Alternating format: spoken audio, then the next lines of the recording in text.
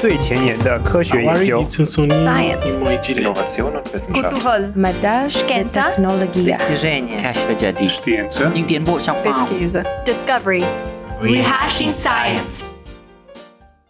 This is Science Rehashed, the podcast where we offer a window into life science research to anyone in the world with an internet connection. I'm Layla. And I'm Mehdi. And we're your Science Rehashed co-hosts.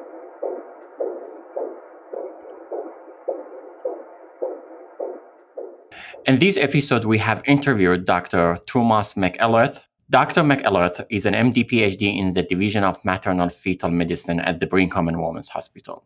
Dr. McElrath is also the PI on the LifeCodes Pregnancy Biobank, a multi-center project that has been recruiting for over 14 years and presently has data on over 6,000 pregnancies. In his recent work published in Nature, Dr. McElrath has leveraged these data to shed light on normal pregnancy progression to develop new biomarkers that can be used to diagnose syndromes months before clinical presentation.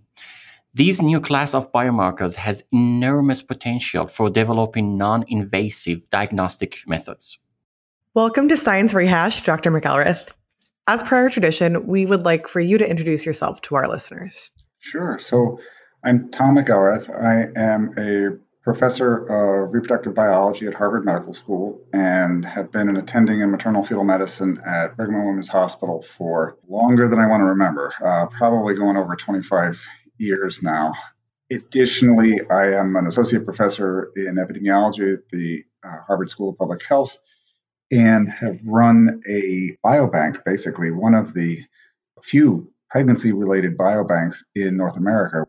And do you call this pregnancy biobank LifeCodes? We do. My boss is a geneticist, and she got to pick the name. Well, that's a very nice name, yeah. Oh, fascinating. We have a lot of questions actually about LifeCodes and your research. But before that, can you tell us a little bit more about how you got into perinatal and reproductive epidemiology in the first place? A long time ago, I graduated college and wasn't quite sure really which direction I wanted to go into. And I didn't think that, I really wanted to go straight into professional schooling at that time.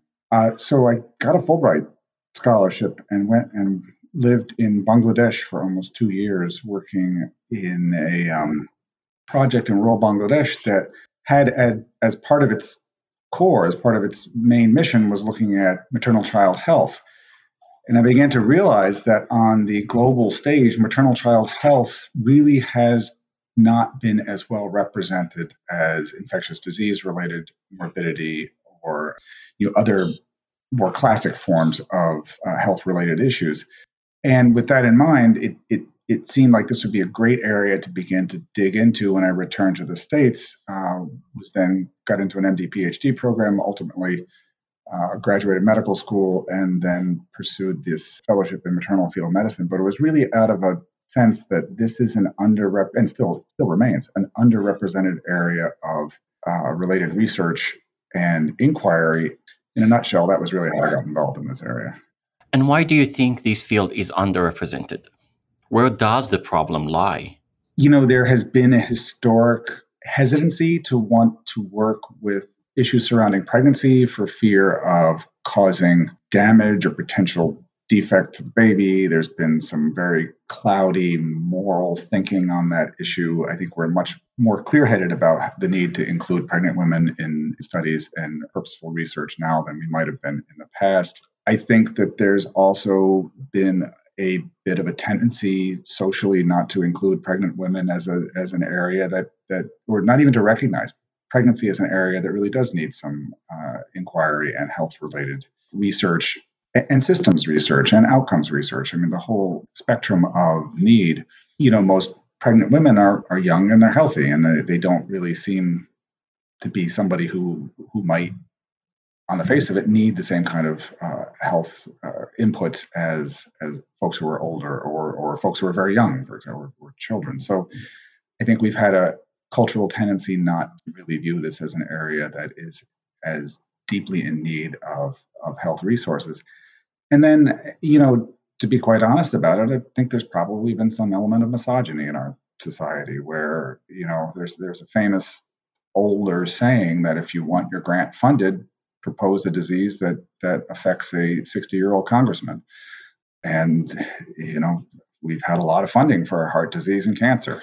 I'm sure there's a lot more to it than that, but somewhere in the background, I think there may be some misaligning of purposes that may have had some bias with regard to gender perception and these types of issues. I was just saying to Mehdi beforehand, I was so excited to be interviewing you because you don't often see MD PhDs who go in and do research in maternal fetal medicine or fetal health or maternal health. So it's very exciting and I hope it continues to grow. I had a question about your specific research interests. So your interests span from exploring the effects of endocrine disrupting environmental exposures on pregnancy outcome to the utility of exosomes in predicting adverse pregnancy outcomes. How did you choose to focus on these particular areas? How one chooses to focus on a scientific area of inquiry is there's a little bit of curiosity and a little bit of serendipity. And I think this pathway actually probably describes both of those. What both of those areas of inquiry have in common is the utility of this biobank as a platform, that we have large numbers of biosamples available to answer questions that really can't be answered, at least in a human population, through other means of inquiry. I mean, we can always look at animal models, we can always make inferences, but in both of those areas, animal models can only get us so far. One of the major issues with pregnancy, and particularly human pregnancy, is that it's very unique. Humans really have a very unique form of placentation and pregnancy that is not found in other mammals, and even might not be completely analogous to what we see in our closest relatives among the great apes. So the analogies are not as immediate as you might find for other forms of medical inquiry. That said, having a large platform to look at changes in biomarkers across pregnancy lent itself to looking at the effects of endocrine disrupting chemicals on pregnancy, and then also lent itself to looking at the development of biomarkers for a variety of pregnancy outcomes. And they really are very similar sets of questions. I mean, they both get at an issue of what can we do to make pregnancy safer and better. If we can develop biomarkers to look for adverse outcomes, that not only helps us bring patients into appropriate levels of care more quickly or sooner in a more personalized fashion in their care, but it also helps suggest what might be the underlying systems that could be modifiable on a therapeutic level. So although these two areas seem like they might be distantly related, they actually have a very common core of underlying inquiry. Absolutely. And we can say that form follows function, right? Sure. So you've collected these data, and this allows you then to dive deeper into these particular questions that all relate to one another. Isn't that frequently how science moves? I mean, you have a new telescope, so you discover the moons around Jupiter. The platform that frequently drives the inquiry that then drives the discovery that then drives the interpretation. The way I think about life codes is not as a project, but more as a platform, almost like a telescope to an astronomer. It's something that lets us ask questions and then answer it. It's like the Hubble telescope of pregnancy almost. Yeah, no, absolutely. I had one more question before we delve into the paper, and that question is very close to my heart. Besides being a scientist, you're also a clinician, and you directly manage the delivery of over 200 babies per year. And so how do you balance that? How do you combine your research and clinical practice? And obviously, this is a very selfish question as an MD PhD in training. It is not always easy to combine the two. Now, nobody in either medicine or research or transitional medicine would ever say that their job is easy. I mean, it goes without saying, we all work a lot, we all write a lot, we all are putting in way more time than we would otherwise have bargained for. So that's a given. I think as a physician scientist, you have to be prepared to make some compromises. One is that it is going to take longer in your training. That can sometimes be a bit of a disappointment because, folks want to move on. They want to start families. They want to buy houses. And this could be a little bit harder to do if you're still working on your degree. And then in addition to that, having to do the clinical training. It can be a little more difficult too I look at my PhD colleagues who have I won't say free time, but less structured time sometimes, and the ability to write and dedicate a significant block of time to writing, grant writing, and paper writing. is a bit different than if you see patients for 3 solid days out of the week and then need to book OR time. Feels like a series of compromises you make between, how much you'd like to be devoting to your science and how much you'd love to be devoting to your patients. That said, I think it offers a unique ability to have your finger directly on the pulse of pertinent questions and pertinent priorities, both for patients and clinicians. I have worked with many, many PhDs who are brilliant individuals, but who just don't have the exposure to patients to understand how does a disease present? What is the patient's priority in the presentation of that disease? How common is this outcome? What are the things we should really be looking at in order to really have an impactful project or impactful outcome?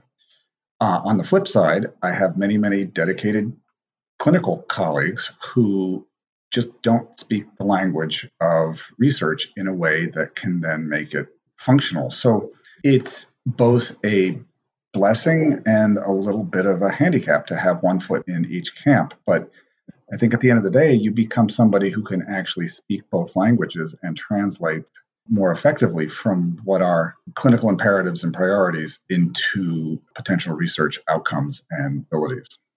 I think that was so elegant. It makes me really excited to continue to integrate clinic and research.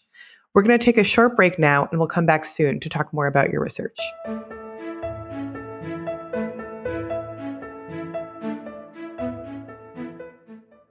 Hi, listeners. I hope you are enjoying our episodes. If you want to tell us your thoughts, head over to Apple Podcasts and leave a review to let us know what you think about Science Rehashed. Listeners, if you also want to ask questions during our next episodes, don't forget to post them on Twitter at Science Rehashed on one of our next interview tweets.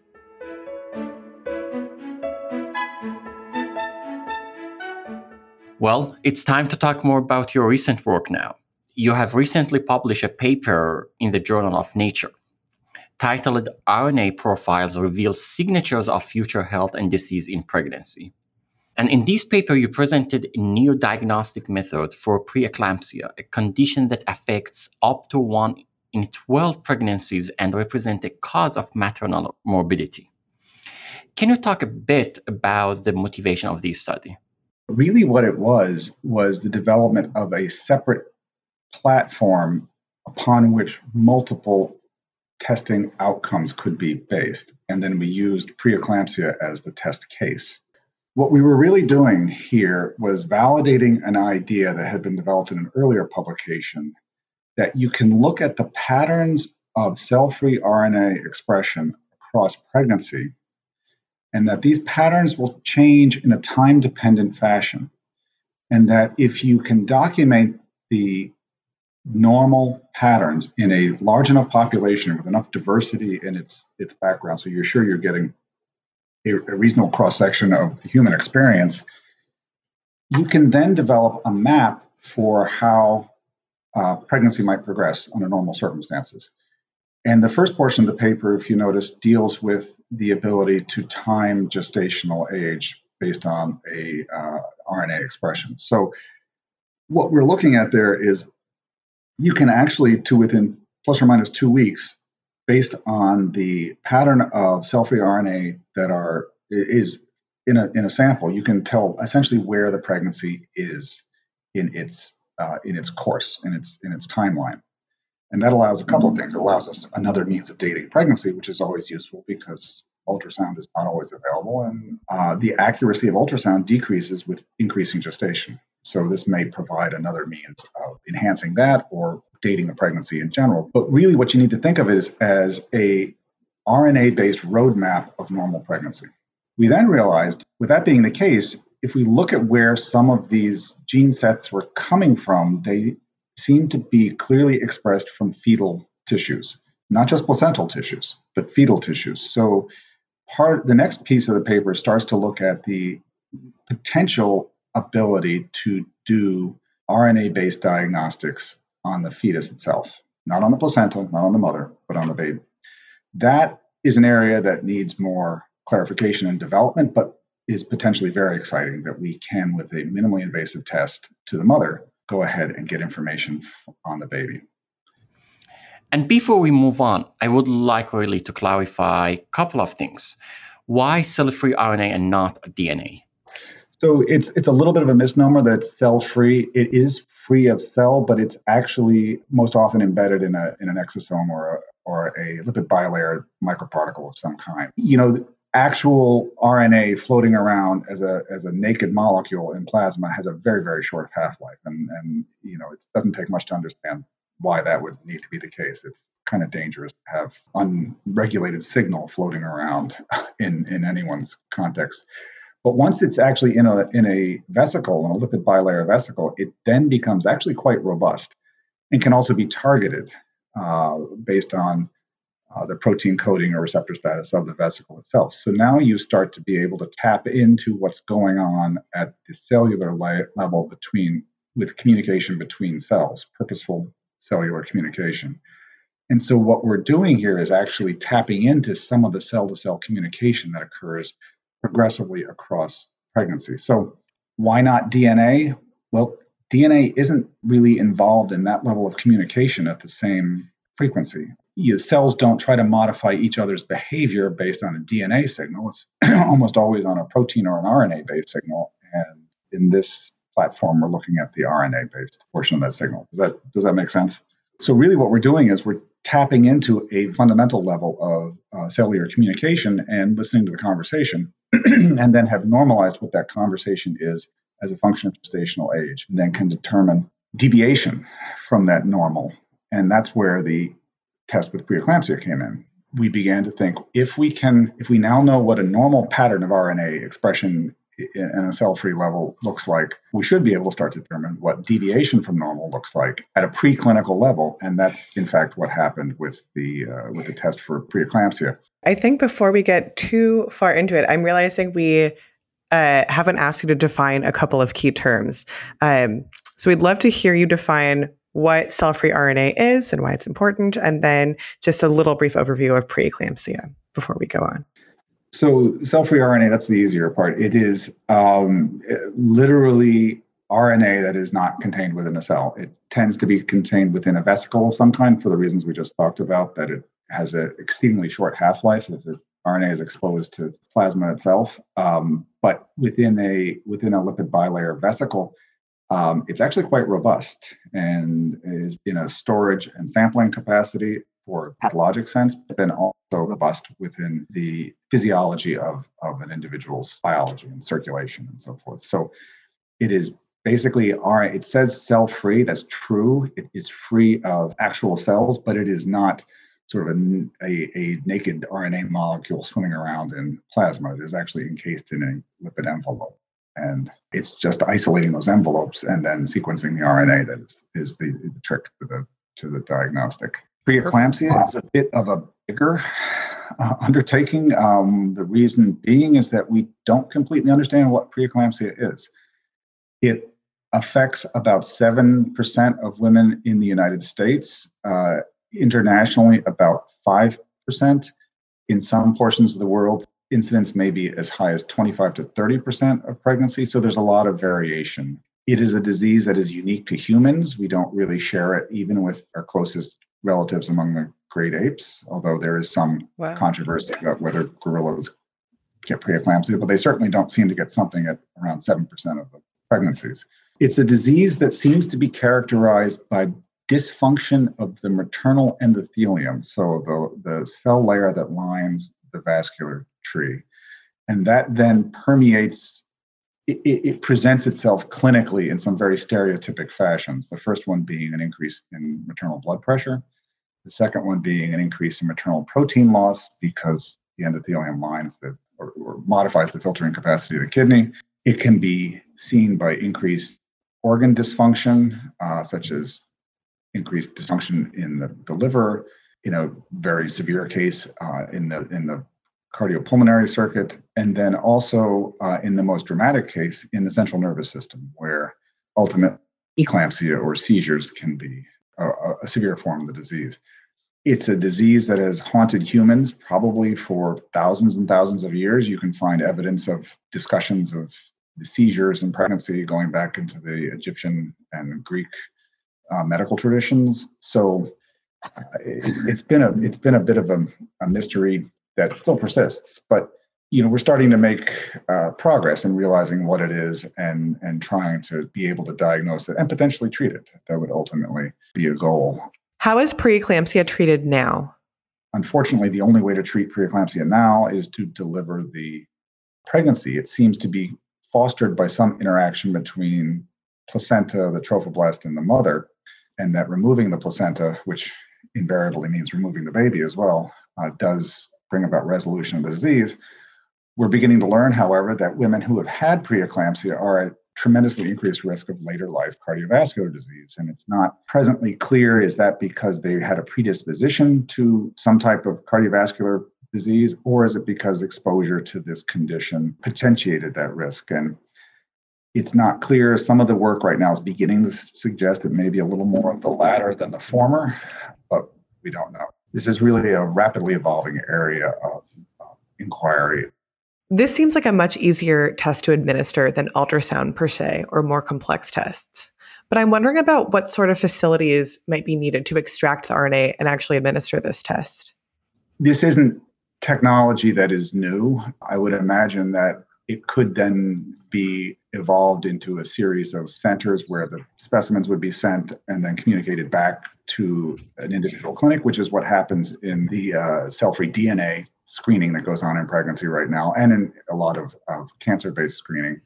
Ultimately, the machines that are running this, the sequencers that are running this, are not novel. They're commercially available, and you could imagine that a hospital would at some point have this in their clinical lab. But you've gotten way beyond my business expertise to be able to answer it. Well, that's very exciting. And do you think this will become a standard test in the future? Ultimately, what I think will happen is this will be combined with existing means of risk stratification, whether that's ultrasound or clinical history, demographic-based risk stratification on the individual level. I think where we're going is, and this is something I say to my residents, I think when they reach their stage of their careers that I'm in right now as a senior physician, the way we practice prenatal care and obstetrics will be radically different.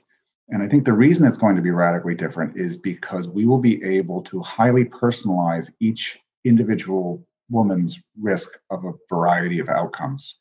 It might be her risk of preeclampsia, her risk of gestational diabetes, her risk of spontaneous preterm birth, her risk of placenta accreta, a variety of outcomes, and then personalize her prenatal care. Now we sort of treat everybody with the same brush for prenatal care. We bring them in at the same time, and we essentially assume they're going to have a more or less similar pattern of risk. Well, what if we could actually make that much more refined and say for this woman who has an increased risk of preeclampsia, we put her into a clinic specializing in preeclampsia, because we know she has a risk of preeclampsia and much less of a risk of diabetes, much less of a risk of preterm birth. Ultimately, the highly personalized and individualized level of care would hopefully then bring about better outcomes.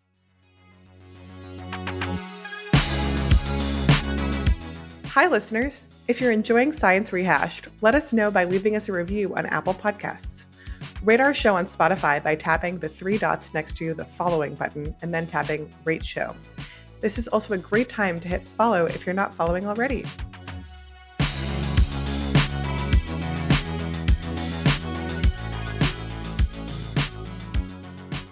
Dr. McElrath, I'd like to talk now about more methodological aspects of your work.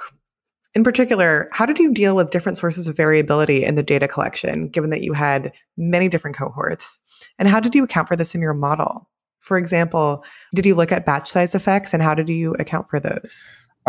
Batch effects, when you're looking at different cohorts, are absolutely an issue. And the paper in the methods section, which is, I'd love to say we all download all of the methods for every paper and read them in detail, but that is the extensive portion of the methods supplement to this paper, is normalizing the distribution of outcome or markers within each cohort so that we are minimizing the potential for effects. And then we go on to did sensitivity testing to look and make sure that there wasn't obvious residual batch effects for the outcome.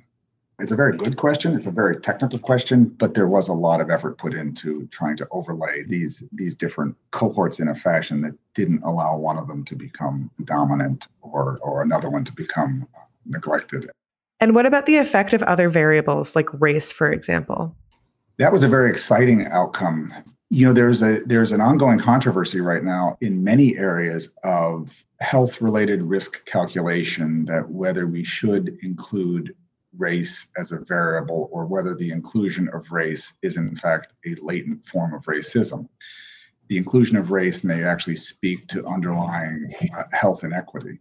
What we did was we assembled the data and then included the markers that we had found for risk of preeclampsia, and then found that in the equations that described the risk, the explanatory power of race itself disappeared.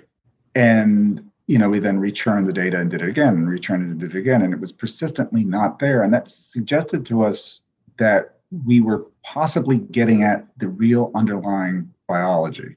The genes that we were identifying as being active in promoting a risk of preeclampsia may be the ones that might segregate differently by maternal race, but that we were actually looking at the core biology independent of this external label based on racial or ethnic background. So we were quite excited to find that we were able to describe our data and our risk without having to rely on these, more conventional kind of tropes in medicine, such as race or age. It gave us a sense that we were getting to potentially getting close to an underlying mechanism. It was something that we were very happy to see because we didn't want to be contributing to this tradition of labeling. And in your study, you showed that the test has 75% sensitivity. This is incredible. How sensitive do you think this method is in real life data, and how far is it from being used in the clinics? That's an excellent question. And that's a question that we've actually been asked in multiple different contexts. When you're doing exploratory level research, you do bias your sample choice towards extremes. If you're going to find something, you really want your cases to be very homogeneous and your control set to be very homogeneous, and you'd love them to be very heterogeneous from each other, meaning you want the disease to look a lot like itself among your cases, and you want the healthy people to look a lot like themselves, and you don't want any crossover in between them, because that's going to help you find potential underlying signal if signal exists. It also helps you do that when you may not have very large sample sizes, which is frequently a complication of this type of work, is you don't have a very robust number of samples. And frequently that's a problem with pregnancy-related research. You basically give yourself a pass at the first discovery level research to look at these very artificially heterogeneous populations in which you enrich the incidence of the disease in your trial data set. Once you identify those possible differences, whether it's in protein-based markers, genetic-based markers, or RNA, it now becomes incumbent upon you to go back and validate that those differences persist in a population that represents the true underlying incidence of the disease. And that's the level that this is at right now with an approach to secondary validation. It's a bit premature for folks to say, well, we've got a successful test. We found it in our 1-to-2 case control ratio, and now we're going to take it to the clinic. It needs to be validated. And I think that is what you're getting at, is that we gave ourselves a little bit of a boost there to find the difference. But once we found it, you have to go back and validate that it actually works in the real world. And that's an iterative process, and that's the process this is under right now. So it is on its way towards becoming a clinical tool, but not quite yet ready to be a clinical tool.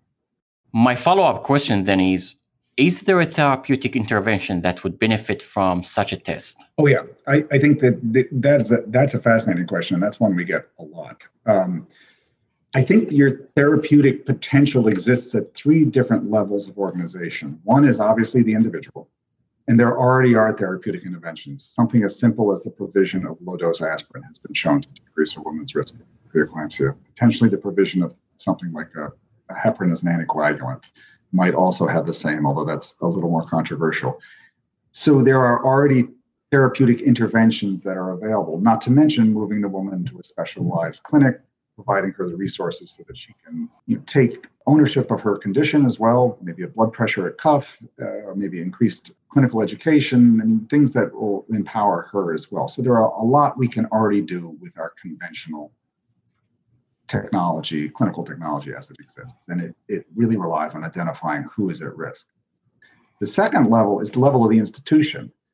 It would be the level of high-risk obstetrical care is not uniformly distributed across the United States. In fact, it's quite patchy in exactly the areas you'd expect it. There's a lot in the Bay Area of San Francisco, a lot in Boston. There's a fair number around the big cities in the U.S., but there's whole states in the U.S. where there's very limited access to high-risk perinatal care. So at the institutional level, being able to have a woman who knows if she's not immediately living in downtown Boston, what would her plan be if she began to get ill with preeclampsia? Where's she going to go? Can she already have that sort of escape plan built in with her and her providers that she can get to care more quickly? So that would be another institutional level of provision. The final level is really the innovative level, that if we know who is at increased risk of preeclampsia, it's going to be a lot easier to recruit and to efficiently perform the validation studies for additional biomarkers and then additional therapeutics. You would need, I think I did the back of the envelope calculation, that if it's 7% incidence of, you wanted to have 1,000 women in your case set, in your prospective study, you'd need to recruit over close to 50,000 subjects. But if you could boost that to a 21% incidence, you now need only to recruit about 5,000 to 7,000 subjects. So you can see where the ability to really start to look at innovative therapeutic models and biomarker models may be enhanced by having this as a type of a pretest. And finally, we're beginning to suggest what systems we were talking a minute ago about the biology of the disease. Well, that may suggest that there might already be medications that might be repurposed to act on these systems. And can we employ some systems biological approach to looking at what of these networks that are creating this vulnerability might be modifiable? And does that then suggest therapeutic interventions? There are already multiple potential medications that could be repurposed into the preeclampsia sphere, and this may make that whole endeavor more efficient. So there's a lot that knowing someone's pretest probability of preeclampsia does really open up in the healthcare realm. What do you think is the role of non-invasive liquid biopsies in your field? Tremendous. I mean, we're early adopters in obstetrics. There's the whole we used to do something like 600 amniocenteses a year at the Brigham and Women's for Downs screening and diagnosis, and now we're down to around somewhere below 60 per year because of the whole innovation in non-invasive perinatal diagnosis. That's frequently DNA-based, not RNA-based. But so I think obstetrics has been early adopters of this whole concept, and then we are. I see this as the way forward, not just for pregnancy care. I think. Fascinating. Well, thank you so much for being with us today. Yes, thank you so much. It was such a pleasure to have you. We can't wait to hear what you do next. Well, thank you both very much, and thank you for your interest. Are you left with more thoughts or questions after listening to a Science Rehashed episode? Join us on Twitter at Science Rehashed and leave your comments, thoughts, questions, etc. on the episode Twitter thread to rehash this episode using hashtag #SREpizode_rehashed. That was fantastic, Mehdi. I really enjoy these conversations where philosophy and science get together. And I truly love the telescope metaphor. Completely agree here, Leila. And it's very exciting to learn about scientific advancements that open so many options in terms of both scientific discovery and therapeutic intervention. By the way, Leila, with that telescope, can you see what our next interview is? 1 second. Oh yeah, I think it's going to be the brain, Mehdi, your favorite organ. Yes, I can see it clearly now. We'll interview Alberto Iscario to talk about his most recent research on multiple sclerosis. Nice. Listeners, don't miss our next episode. Thank you for listening to another episode of Science Rehashed. This episode was written by Chiara Maffei, edited by Rakuza Kanyemba, and mixed by Aaron Troutman. The cover art for this episode was created by our creative director, Emma Brand. We'd also like to thank the whole team of Science Rehashed.